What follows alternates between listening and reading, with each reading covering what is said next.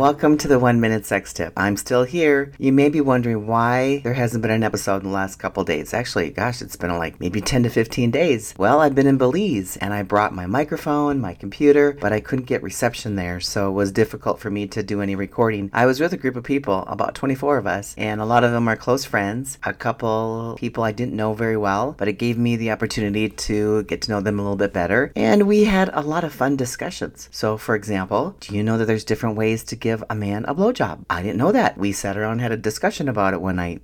We had actually a lot of fun discussions, and I'm going to talk about that in the next week or two. I wanted to leave with you something tonight that I think is important. And if you're with your partner and life is kind of boring and dull, I would suggest going on vacation. Get away. And you can be alone with your partner or with some friends, but I would really highly suggest going with your partner alone. If you can't afford to leave the country, go on a staycation. Just go to a hotel and just live it up. Swim, drink, whatever you want to do. Just the two of you and enjoy each other again. If life has really gotten you down and you're struggling, it feels good, really good to get away and to relax. So the tip tonight is go to Belize and have sex.